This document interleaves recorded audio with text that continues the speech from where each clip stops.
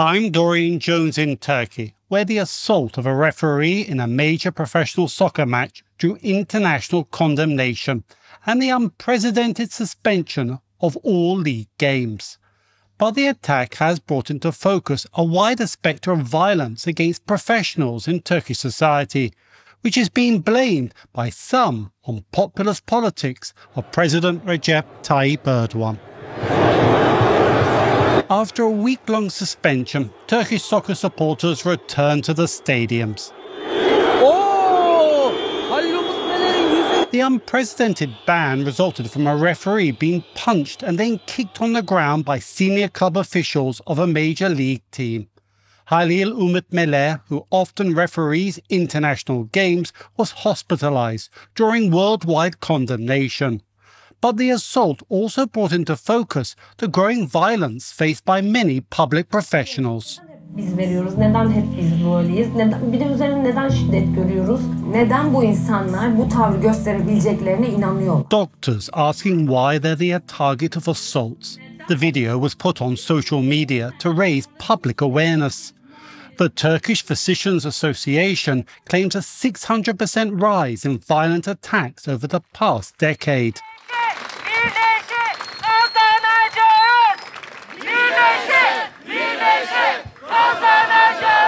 Doctors and nurses have been protesting for more than a year on the rising death toll and government indifference. Dr. Berkay Unlu, who works at one of Izmir's main hospitals, says there is growing desperation among staff. Lots of doctors is dying. Lots of nurses is dying in our country. No one doesn't care about that. It's so important. Come on, we are doctors. We are just working our public. Do you understand me? Schools too are, according to unions, witnessing a similar surge in violence against staff. Some analysts blame the years of populist politics by President Recep Tayyip Erdogan and his AK party, whose voting base is poor and religiously conservative. Erdogan often accuses the elite of undermining his rule. Most recently, academics drew his fire. Says in Öner of Political News Portal. What Erdogan and AK Party has propagating is that they are representing the real people. So they're coming from the grassroots and they are representing the true native culture of Turkey. Then you have the opposition, who are the traitors, the elite, the people who are to be castigated.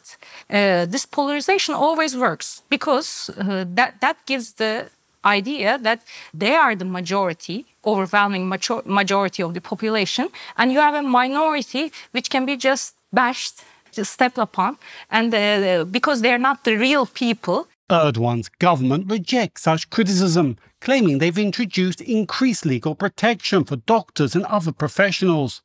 But critics say such measures aren't being enforced, with perpetrators having legal impunity.